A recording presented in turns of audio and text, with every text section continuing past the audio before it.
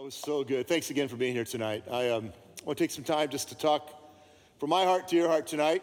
And then, like I said, we're going to take some time to pray together. How many of you have been to the Grand Canyon before?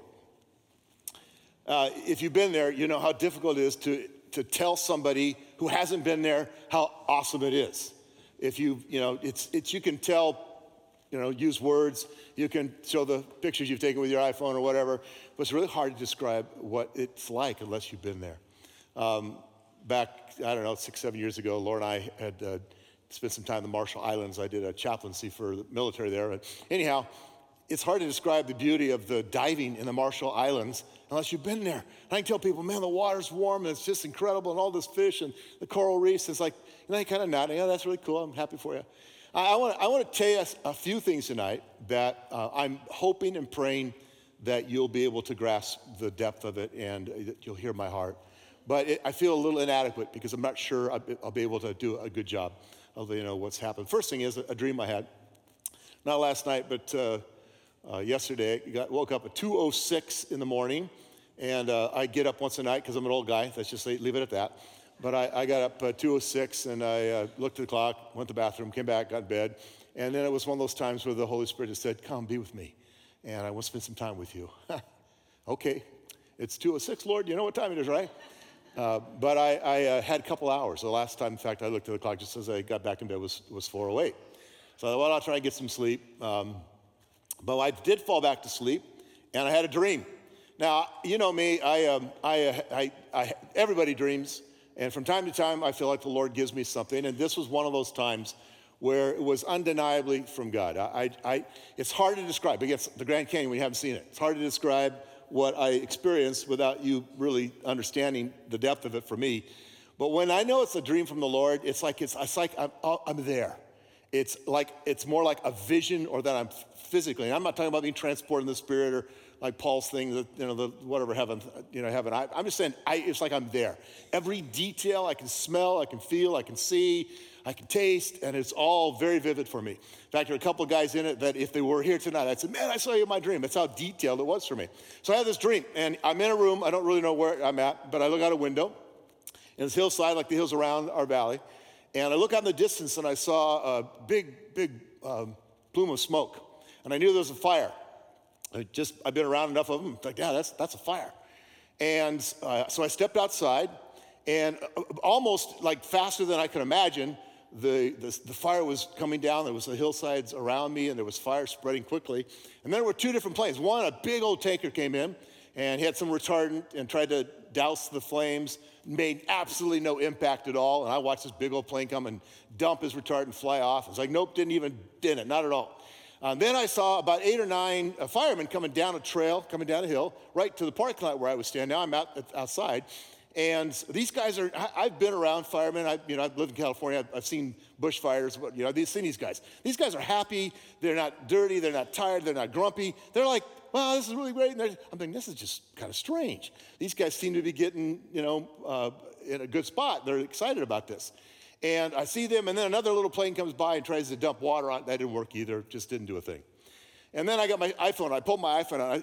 If you know me, I like to take a lot of pictures. And so I'm taking pictures of all of this. It's going around, fire around. And the other thing is, I'm not the least bit afraid at all. Right at that moment, the fire is just surrounding all the hills. I mean, normally, if you were that close to it, it's like, get in your car and get out of there as quickly as possible. But I'm not. I'm not terrified. I want to be there. Well, I woke up at that moment, and it was 5:47, in case you want to know. And and instantly, it's one of those times where just boom, boom, boom. I knew immediately what I knew it was from the Lord, and I knew what it meant. The smoke that I saw in the distance was the way I have felt for a while, like there's something coming. That there's something, it's there, it's beginning, it's already started. It's not starting with me, it's not starting with us, but it's there, it's coming, and it's a fire. And when it rapidly began to spread, I realized that this is the presence of the Holy Spirit. God's moving, and he's beginning to do incredible work, and it was everywhere. And the big tanker that came through with a fire retardant, I knew was the enemy, was Satan trying to douse the work of God. The guys coming down were people, workers in the kingdom, not pastors, people. Workers in the kingdom that were excited and thrilled about what was taking place. And the little plane, which was odd, but I just knew it. It's just one of the things you just know in your knower. I knew the little plane represented Christians, church people trying to put out the Holy Spirit, put out the fire. Like, no, we don't want that. And so the big plane was the enemy. The little plane was the church, which is kind of a bummer. The people were coming down the firemen with the workers. And then I even knew I had my camera out because in fact, I thought for a second, you know how it kind of goes quickly in your mind. Why am I taking pictures of this? And in that moment, the Lord said, because you're not going to ever want to forget this. You're going to, yeah. I'm going to be pretty emotional tonight. I really need a box of Kleenex. So anyhow, I'm going to be, I'm taking pictures because I'm seeing all of what is going on. Thank you. I'm going to bring them up. And I want to capture it. I don't ever want to move it. One of the things you need to know about me, and some of you have heard me say this before, you are my best friend, is that for a long, long, long time, I have prayed. I want to be a part of something great. I want to be a part of one more movement of God. I'm an old guy, and I was part of the Jesus People movement. Some of you are like, what? Trust me, you heard a guy named Chuck Smith in Calvary Chapel? I was there. I was in the tent. I've seen the guys with long hairs and wearing shorts, and we called them thongs back then. You can't call them that anymore. But they're flip-flops into church. And Chuck Smith said, yeah, come. Just come be a part of this. And it was a movement of God that changed hundreds, millions of lives. Then I moved to this little place called Faith Center, which wasn't so little, and Jim was in high school, and I was just a couple years older than him. I was a teenager, I think, when I met you. And I was a youth pastor at this church in Eugene, Oregon, where God was just doing this amazing thing. It is hard to describe. Again, I can look at the Grand Canyon. It was amazing. Am I right? Just what God did, and there's no explanation. We met in a high school, an elementary school auditorium, gymnasium that had the sides knocked out, didn't have air conditioning. It was just, there was nothing about it that was like, this is the coolest place on the planet. But God was doing something powerful and mighty, and it was so much fun to be a part of it. Then I got to be part of a little thing called Church on the Way with Jack Hayford in the early days. And again, a movement of God in that time when it was just in the San Fernando Valley. And again, just powerful move. Then for 9 years, most of you know, if you heard my story, I was in the vineyard. And honestly, the first 5 or 6 years was changed my life. Literally changed my life. One of the most powerful experiences I had in the church with those early years in the vineyard. Went a little sideways later on, and that's another story. But the early years of my experience in the vineyard was some of the most radical and powerful and life-changing moments. These guys know, she knows, they were there. They were part of that. And again, I got to be a part of a great movement of God. You got hundreds and hundreds of worship songs back in the 80s and the 90s came out of the vineyard. They were the Hillsong back then. They were the place where where all this great music and worship and it was changing. John Wimber's gone to be with Jesus quite a few years ago now. But if Jesus doesn't come back decades from now, they're going to look back at that season and where John, especially in the UK, God used that man in the United Kingdom in ways that are profound and still impacting those countries. So anyhow, all of that to say, I have prayed for a long time, about 20 plus years now. It's my most frequent prayer. My most frequent prayer. Jesus, I know how my life has changed. We're going to have a long night. And I know how millions and millions and millions of lives were changed. And I want that. I want to be a part of that at least one more time before I go to be with you. And that's it's what we need. It's what we need. Turn on the television. Turn on the news. Look around where you work, the cubicles, and the students where you go to school. I mean, I can tell you, it was pretty messed up in the 60s too. Believe me, it was pretty messed up. Political unrest, drug use. It wasn't pornography back then, but, free love, which they found out wasn't free. So I've been in dark places before, and I've seen God just come and transform Christians, transform the church, and transform a culture. And I believe with all my heart we need that. I so desperately want that. We need that now more than ever. And I think, again, I can see the fire. I see the smoke. I truly believe it's coming. So how do we prepare ourselves? What do we do? Well, I want to read to you something about 2 years ago. I stood in this room and I shared, was in one of our night of worships from Revelation chapter 2. And I told you then, I believe it's something God was speaking to our church. And from time to time, the Lord cycles me back to Revelation chapter 2 again. 2 months ago, about 2.5 months ago, had another one of those early morning encounters with the Holy Spirit, and drawn again to Revelation chapter 2. And I was reading it early in the morning, and God spoke to me, and I'm going to share some things, just spoke to my heart. But let me read it to you. If you got your Bible, you can open. I'm going to read from the Passion Version, which has kind of become my favorite devotional Bible right now. But so if you want to follow along, you can try to. Otherwise, just listen. It's Revelation chapter 2. If you know the book of Revelation, it's a lot of symbolism, a lot of prophetic words.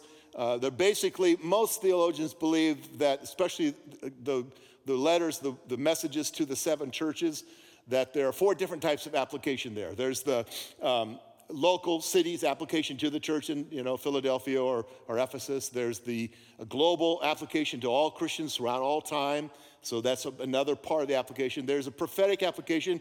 I'm not going to get into all this tonight, but some see that the 7 letters represent 7 phases of the church throughout history. That's possible as well. And then, of course, there's the personal application to each of us. So when we read these 7 letters to the 7 churches, and I'm not going to read them all tonight, but when you read them, you need to understand there's basically 4 different applications that can be made. Some specific to a time and a place, and others to us. And so when I read the book of Revelation, I'm saying, Jesus, what are you saying to me? What are you saying to the church? What are you saying to our time, our season? Revelation chapter 2 is the letter to the church in Ephesus. Write the following message to the congregation in Ephesus. For these are the words of the one who holds the 7 stars firmly in his right hand. The 7 stars are the 7 leaders. So I love the fact that Jesus holds the leaders of the church in his right hand. Who walks among the 7 golden lampstands. 7 golden lampstands, again, most believe represent the 7 churches that are being addressed here. Verse 2 of Revelation 2. I know all that you've done for me. You have worked hard and persevered. I know that you don't tolerate evil, that you've tested those who claim to be apostles and proved that they are not, for they were impostors. I also know how you've bravely endured trials and persecutions because of my name, yet you've not become discouraged. When I read that a couple months ago, I felt like the Lord was saying to me, Kurt, I know you've worked hard. And I'm glad that you've stayed the course and you haven't been discouraged. And I know that there's been tough times and you've stayed the course. I think for us, the Lord would say the same thing. I think, yeah, you guys have done a great job in so many ways. Verse 4, there's a shift. And you got to get the but here. But I have this against you. You've abandoned the passionate love you had for me at the beginning. The King James or the other translation, you've left your first love. I love the way the Passion Version says it, though. You've abandoned the passionate love you had for me at the beginning. Think about how far you've fallen. Repent and do the works of love you did at first. And he goes on, he says, listen carefully to what the Spirit is saying now to all the churches. To the church in Ephesus, the word that they received was, you've worked hard, you've persevered, you've done some really good things. But here's where you've gone off course. You've abandoned, you've left, you've lost your passionate first love for me. And Jesus warns them, repent, have a change. The word there in the Greek, it means really to have a change of mind so that you change, so that you have the mind of another. It would be literally metalonia, but it means to have the mind of Christ. Change the way you think. Have a different mind. Have the mind of another, meaning have the mind of Christ. You need to repent, change the way you think, and then, I love this, and do the things you did at first. There's some argument in the church at large about, well, what's the church in America? What are we most like now? Some would say that the 7th church in Revelation 3, the letter to Laodicea, where Jesus, in fact, it's the only church that he doesn't say anything nice about them at all. There's no good words to them, just a lot of challenge. And they're the ones that are lukewarm, and he wants to puke them out of his mouth. So and some think that's where the church is at now. I'm not going to argue with anybody. Here's what I'm saying. When I read this, I'm asking Jesus, what do you want to say to me? And what are you saying to us, East Point? And I happen to believe, I'll go out on a limb, that I truly believe that this is where the American church is today. We have done a lot of good. The church in America, throughout the last 200-300 years, has literally impacted the world. And there's been a lot of great things that have come out of the church even today in America. But the truth is, I believe that too many have landed exactly where the church at Ephesus is. We've forgotten. We no longer have the passionate love that we once had for Jesus. We're good at doing church. We're good at doing the programs and the systems and the ministries. We're good at, doing the thing on Sunday. We're good at even being missional and helping and reaching out to people. But there's a first passionate love that over. Remember when you first fell in love? Even if you're not married, I'm sure you had somebody you fell in love with once upon a time. Now, hopefully I'm not bringing up a bad memory for anybody tonight. But man, when I first fell in love with Laura, I stalked that woman. I found out her schedule. I knew where she was. She was a senior a year ahead of me, and I would track her. I knew where her locker was. I knew where her classes were, and I just made sure, hey, well, hi, nice to see you again, man. It's funny to meet you here. And I went after her because I was passionately, radically in love with that woman. And Jesus says to the church, remember the things you did at first. Remember that passionate, all-consuming. And I want to take a moment, and I want you just don't say anything out loud, but I want you to ask yourself this question. Do you have a passionate, burning love for Jesus like you maybe once did? Remember when you couldn't wait to get to church? Do you show up late now? And I'm not looking at anybody. Remember when worship, you were singing all the time. You can't carry a tune in a bucket. Children cry when you sing around them. But you just, everywhere, all the time, Jesus, you just sang you worship the Lord. Remember when you couldn't get enough of the Bible? You read it, you just consumed it. And you'd read the book of Revelation, you go, man, this is the weirdest, coolest stuff in the world. And you just consume the word. Remember when you couldn't get enough of hanging out with people who love Jesus? When it wasn't twisting an arm to get you to be in a rooted group or a small group, man, I've got a whole new family. I got brothers and sisters I didn't even know. And it was that passion. Does anybody know what I'm talking about? The passion you had, that passionate desire, love that just rocked your world. I know this sounds crazy, but once upon a time, people went to church 3 or 4 times a week. Once upon a time, people would show up just to have all-night prayer meetings. Once upon a time, people would you do a worship night, and people would show up, and it'd go on for hours. And they just get lost in the presence of Jesus. Now, let me say something else real important. I don't even know where I'm at on my notes, so I'll get there sooner. Let me be clear that you hear this. And I should have said this earlier. I don't want to go back to anything. I'm not looking to go back to the Acts 2 church. That was great 2,000 years ago, and there's some things we can learn from them, but I'm not trying to go back to that. I don't want to go back to the Jesus People movement. I don't want to go back to Faith Center or Church in the Way or the Vineyard. I don't want to go back to anything. But I believe there's a fire coming, and I want to be ready for it. And whatever Jesus wants to do, I want to be the church. I want to be the pastor. I want you to be the follower, the passionate lover of Jesus says, okay, Jesus, whatever you want, I'm all in. Whatever you want. But the challenge is, first we have to remember. And tonight, I've been praying hard all week long. 2 hours yesterday morning, most of my time was praying, Jesus, help them remember what it once looked like for them to be radically passionate in love with Jesus. Because let's be honest, just too many of us just kind of going through the motion. We punch our church clock, we show up once in a while if there's not a Seahawks game at 10 o'clock against the Lions on Sunday. You know what I'm talking about? If it's convenient, yeah. And I can catch it later online. Too often we have drifted. Do you remember? The first thing we do is remember. The second thing the scripture says is we need to repent. We need we need to have a change of mind, have the mind of Christ to change the way. If you change the way you think, you change the way you believe, and it changes what you do. If you change the way you think, it changes what you believe, and it changes what you do. And we need that change to repent. And then we get to, it's not have to, we get to do the things we did at first. And I believe that's what God's calling. I believe it's what he's calling me to. I know it personally for me, and it's a couple of you said over the last couple of months, I've heard multiple times, wow, what's going on with you? I've never heard you preach with so much fire. Because God, this is what God's doing to me. It's what he's doing in me. And I believe it's what he wants to do in us, in this community. And I truly believe this community of faith, it's what he wants to do in the Church of America. I don't think Jesus is done with the church yet. I don't believe he's done with the Church of America. And I know he's not done with us yet. So where am I? All right, so the Lord spoke to my heart. Here's the thing, and I wrote it down. Here's exactly the words. As I read that yesterday morning, here's the words I wrote down. You must change your thinking and change your practice, meaning your model, your approach, if you want to change your life and your church. Say it again.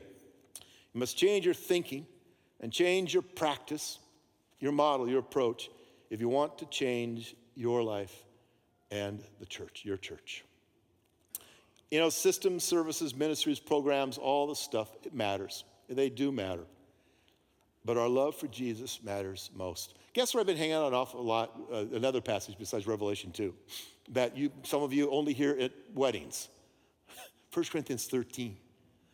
And I've been reading it over and over. I've been reading in different translations. It's kind of fun to take a passage and then go to YouBible and read like all of them. Even read the ones you don't like. Just read them all. And it just get these different, it's like looking at a diamond from different angle, different perspective. I've been reading it over and over, just saturating my heart, my mind with, and here's what it says. Here's the cool part of 1 Corinthians 13. Here, you get it? You've never heard this before. Love. Love matters. It doesn't matter, so that's why I got to go back to what I said. We remember, we repent, and then we do. What most of us want to do is just do the do. And if we just do the do without remembering and without change of heart, radically falling in love with Jesus again, then what Paul says in 1 Corinthians 13 is all the do is dung. It just doesn't matter. It's not going to get, so we do it, what we do is because of love and out of love. So systems, programs, ministries, all those things matter, but they have to be done because of love. I wrote these down. I just jotted them down as quick as I could. When people radically, passionately love Jesus, their entire life is impacted. Their entire life. We don't compartmentalize the kingdom, the church, Christianity. Our entire life is impacted. When people love Jesus, they show up for church around the stage and church around the table. Church around the stage, we've talked about it, and church around the table in small groups. They show up. When people love Jesus with all their heart, they worship God with him with all their heart. When they love him, they'll want to connect with others who love him. They'll want to be in fellowship and connection with others. When they love Jesus with all their heart, they will serve with joy. They'll serve, not because they have to, not because they feel obligated, but it's a response of love. You know, one of the things that mark those movements of God is, I heard this so often, what can I do for Jesus? What can I do for people? We used to have, this is a crazy thing, and I'm not kidding when I say this, waiting lists for people to be involved in ministries at the church. That hasn't happened in about 30 years. We have to stand on stage or put it in the bulletin or beg, borrow, steal. Please, please, please do something. Please do something. We need help. Please help us here. I'm not kidding. There was a time when people said, man, I'll do whatever I can to help. I want to be a part of it. When people love Jesus with all their heart, they give faithfully and sacrificially. And all those years, I never remember ever hearing Roy Jr. preach on money. Do you? Nope. A faith center. He didn't have to. Because when people love Jesus, man, they just give. When people love Jesus with all their heart, they tell their friends about the love of their life. You can't shut them up. They're telling everybody all over, hey, let me tell you about this guy. Let me tell you about Jesus. Jesus changed my life. Jesus loves you. Jesus loves you. They're telling everybody. When people love Jesus with all their heart, they're both attractional and missional in their lives. And they create a community of faith that's both attractional and missional as well. Let me digress just for a moment. You know, it's been a lot of argument over the last 10, 15 years. Should the church be attractional, meaning, we design church services on Sunday morning to attract outsiders to come in? Or should it be missional? Should we take the church and go to the streets? And I've said this publicly. I've said it, and our staff knows this. I've said it many times. It's not either or, it's both and. But here's the deal. Here's the problem. And I mean, it is a problem. We pastors and church leaders have argued over whether the church, meaning Sunday morning, should be attractional, or the church, meaning, well, Monday through Saturday, should be missional. And we've had all this debate, and we've tried this, we've tried that. And here's the deal. Here's the real McCoy, guys. When the people are radically passionate in love with Jesus, guess what? They're attractional and they're missional. And then when they hang out with people like that, then the community of faith is attractional and missional. We've got this all backwards. We're arguing about how we should do things and what it should look like and whether it's this or that, when it starts right here. When you got a group of people who just are crazy in love with Jesus, then they attract people. They say, what is going on with you? And they involve themselves in the lives of their neighbors and their friends and where they work, and they're both attractional and missional. And then when you get a bunch of people like that together in a community of faith, whether it was called Faith Center or Church in the Way or the Anaheim or wherever, when you get that happening, and frankly, for years, the early years of my experience at Life Center, our mother church was that way too. If you didn't show up a half hour early for Wednesday nights at Life Center, you were up on a balcony bending over because of the stupid roof. You know what I'm talking about, huh? And you had to park 2 miles away. Some of you know what I'm talking about. When people get this and they are radically in love with Jesus, madly in love with him, then they're both attractional and missional. And they create a community of faith that is both attractional and missional as well. It always comes back to love.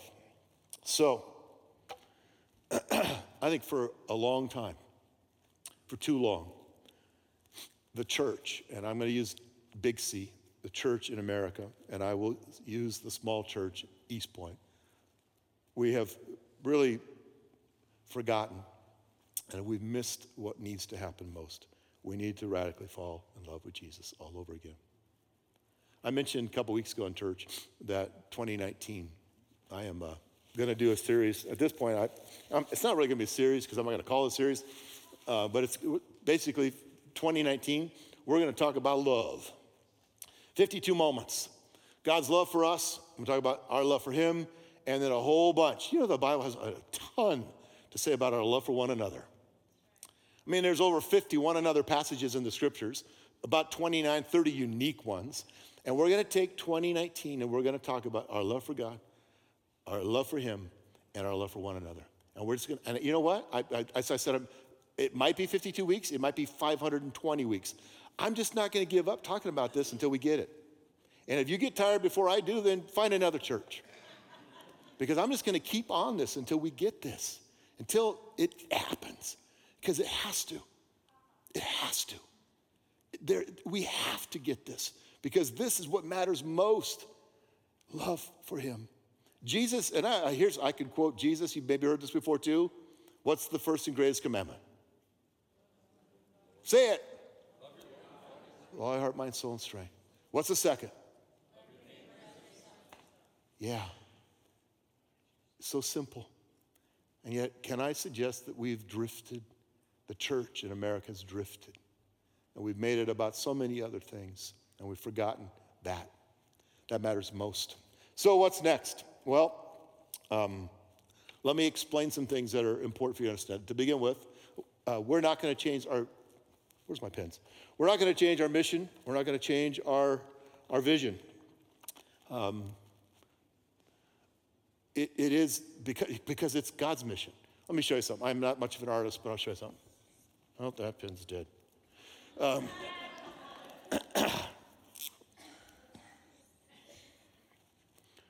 Pretty good, huh? Impressed so far? Let's just say this represents the inland Northwest, Spokane Valley, whatever you want. Conservatively, about maybe on any given Sunday, 20+% would say that they have a church home and that they attend church. Now, that doesn't mean they all show up. The average, even in Spokane Valley, and this is true across the United States, is about 2.2 times a month. That's terrible. And again, it's a heart issue. It's a love issue. It's just too many other things, too many other distractions. But let's just say 80% of our city, our county, has no viable, meaningful relationship with Jesus. They might say they're Christians. They might say that they believe in Jesus. They might say a lot of things, but there's no evidence in their life and no meaningful, viable connection in their life with other Christians, a community of faith. And whether they're going to heaven or not is up to Jesus to determine at the end. But I would say a large percentage of them probably are not. Here's what happens all too often in America, and certainly in the Valley, is that we've got all these churches. I'm getting together a color because I have colors. We have all these churches. I won't use that one. We have all these churches. And they're in this piece of the pie. And what happens is a new church gets started and, there's a lot of excitement, buzz. It's a new church. And so people go there. And then people get mad at another church and they go there. And then they get upset with this guy and they go there. And then, and we've got all this stuff going on. You get the picture here? Can you see it? Good. We have all this stuff happening within the 20%. And another phrase that's used all the time is shifting saints. I had lunch with 5 of the largest church pastors. I do on a regular basis, about 2 weeks ago. And sitting around, and we share usually. And I mean, the 5 largest churches in the Valley, they're all friends. I know all those guys. I love them dearly. They love me. Some of them I've known for a long time. Some of them are a little newer to my relationship circle. But they're guys that we spend a lot of time investing time getting to know and care for one another. And we usually say, hey, what's going on? What's God saying to you? And I started to share some of this. And I'm getting, so rah-rah from these guys. You would expect that from pastors, right? And then I made this statement to them. I said, one thing I'm really getting tired of is how this happens way too much and how we're not reaching these people as effectively. At my core, I'm an evangelist. If you look at the office gifts in Ephesians 4, first and foremost, I'm an evangelist. I just care about the lost. I want to reach the lost. And I said, we're not doing this effectively. We're not reaching these people. We keep planning different churches and things happening, but we're really not reaching these people. One of the guys, and I won't mention by name, but I love him, he says, oh, well, we got lots of people coming to know Jesus in our church. And I said, okay. And I looked around the circle. I said, how many of you would say that 80% of your church growth is from unchurched or de-churched people? Got real quiet around the circle because none of us can, including me. Let me put it this way. It's math. If we are effectively reaching this, then 80% of our growth should be from this. You tracking with me? Some of you are like, what? I'm not good at math. If we are doing Jesus, Luke 19:10, Jesus said, I came to seek and to save the what? If we were doing what Jesus said he was about and doing that effectively, then 80% of our church growth would be from those who are in the rest of the pie. And I don't think we're doing that effectively. Why? Well, I think it goes back to we have heart issues. We're not radically, passionately loving Jesus with all our hearts. Because I think when that happens, you go back historically to the first church and every great movement of God. And I will not bore you with history lessons, but to the first church and every great movement of God, the ones I mentioned and the ones that it changed the world, all started with people who fell radically, passionately in love with Jesus. They repented and they loved one another, and it changed their world. It changed the culture they were in. So we're not changing our mission. Our mission and our vision is still to help people find and follow Jesus. Help people find and follow Jesus. We want people here to know him, and then we help them become a part of this so that they can follow. But I'm not ever going to be satisfied when this number is where it's at right now. Never going to be satisfied until I see that number change. So what do? Well, we do the things we did at first. We radically fall in love with Jesus. There's the renewed filter around here. It's not a new filter, but a renewed filter. Everything we do, we're measuring by this one question. Does it help people love Jesus more? Does it help people love Jesus more? And if it gets in the way of that, then we're going to kill it. If it doesn't help them and we can do something better that helps them, then we're going to try something new. Does it help people love Jesus more? Because that's the heart of everything. And so what are we going to do? Well, one of the things that we're trying to change and adapt, and some of you say, why don't we change our service times? I could barely make it here by 9:30. Well, then go to the 11. But why are we changing? Well, here's the simple answer. We changed our service times to 9:11 for one basic reason. I want some white space, some margin. I want a little bit of wiggle room so that we're not jamming services together, so that if the Lord wants to do a rock thing, like we did this last Sunday, then I'm not worried about time. So how many of you got to experience that this last Sunday? It was pretty cool, man. I tell you, I was like, and we intentionally are giving some space. This Sunday, you're not going to want to miss Sunday. I know you think, well, I did church this weekend. I really don't have to come Sunday, right? You're not going to want to miss it.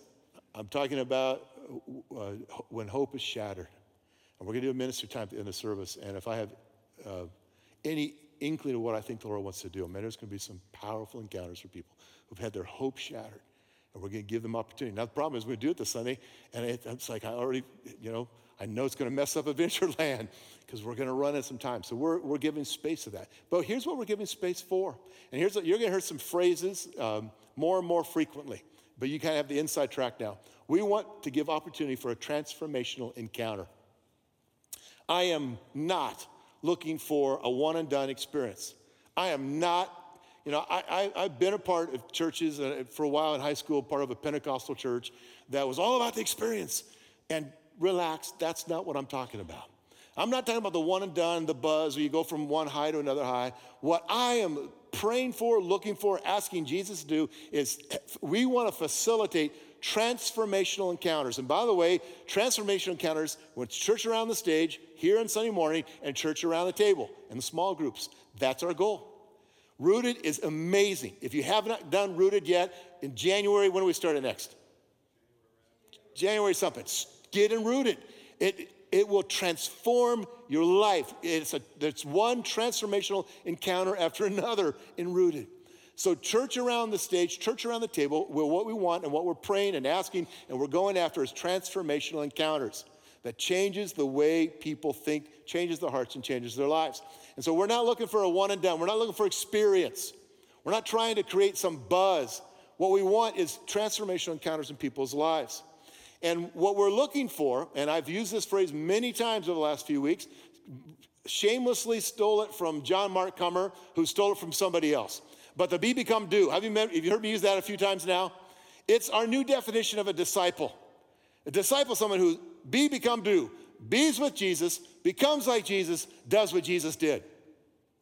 It's not that difficult, but it could change you. What's a disciple? What are we trying to do when we get people into church, into community of faith? We want them to be with Jesus, be with him in the Word, be with him in worship, be with him, be in quiet times, in time in the Word, be with Jesus so that you can become more like Jesus in your character, in your nature, in your heart, the way you think, and everything about you. You talk like him, sound like him, smell like him, you become like Jesus, and then you do what Jesus did. That's the definition of a disciple. Be, become, do. And that's what we're facilitating. Through those transformational encounters, we want to help people do that better. We want to do that in small groups. We want to do that in our church experience on Sunday mornings. Help them be, become, do. Be with Jesus, become like Jesus, and then do what Jesus did. And we're going to do that everywhere, and do that more, and do that all the time. So how? Well, here's the truth. I don't know. I wasn't kidding.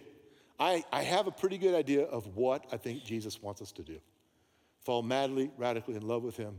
Help our church get there. But some of the hows, we're still figuring out. I will tell you a few things.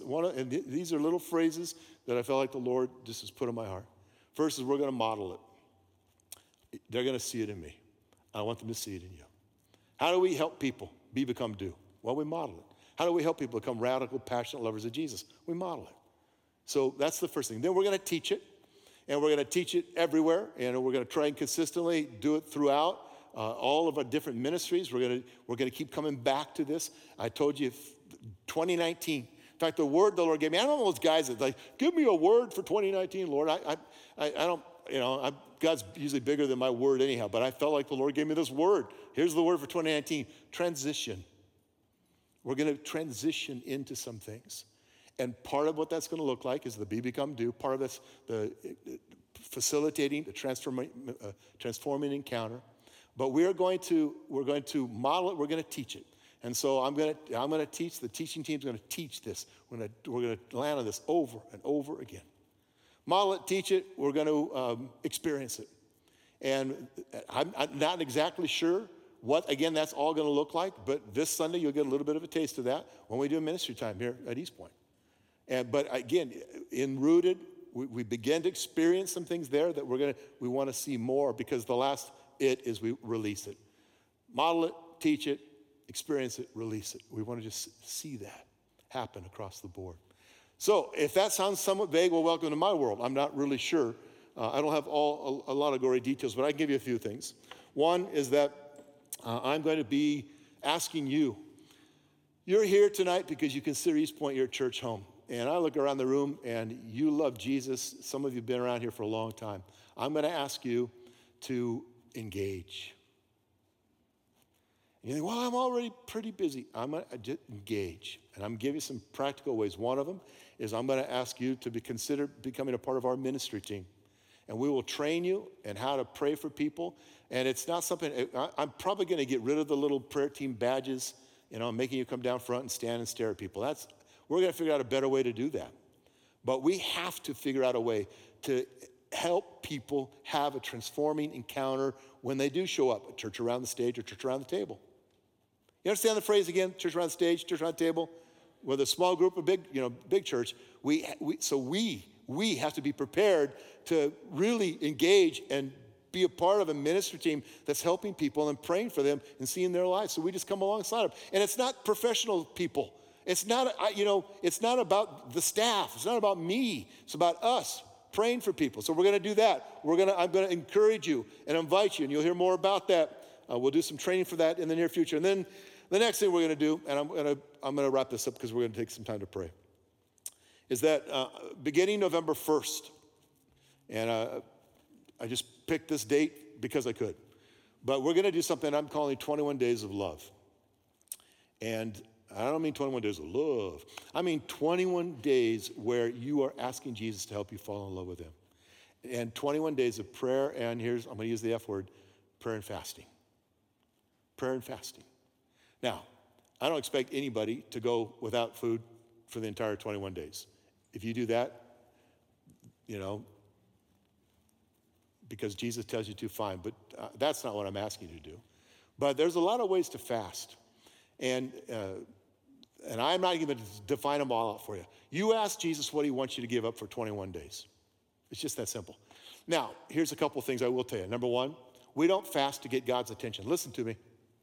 We do not fast to get God's attention. We fast so that we can get more attentive to him. Are you listening? We don't fast, oh God, I'm fasting because I really, really, really, really want you to see me and know me and hear me. No. We fast so that we can be more attentive to God. It makes our hearts more in tune to him. When your belly's grumbling and growling, or you're hungry, or you're tired, and you get in that place where it's like, oh God, that draws you closer to him.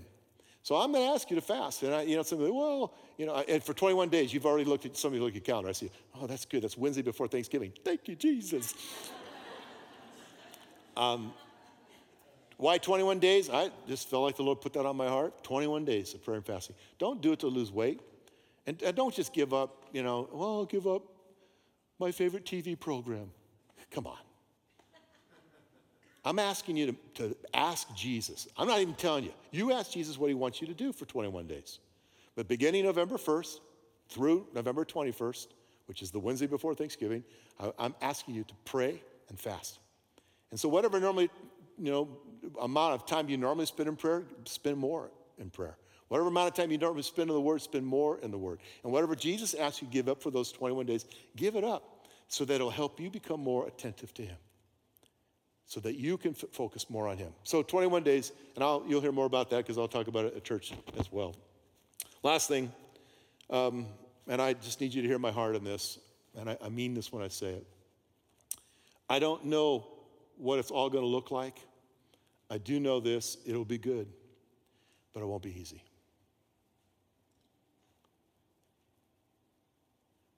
Change is hard for people. A lot of people are at East Point because they kind of like the way it's always been. But you know the definition of insanity, right? To always do the same thing you've always done, and expect different results, that's insane. And I'm expecting different results. And so we're going to do some things differently. We're going to have a culture shift, not a vision shift, not a mission shift, but a culture shift. And I'm asking Jesus, and we're in the process of saying, okay, God, what does that look like? What does that mean? But we are in the midst of a culture shift. And I believe with all my heart, it will be good.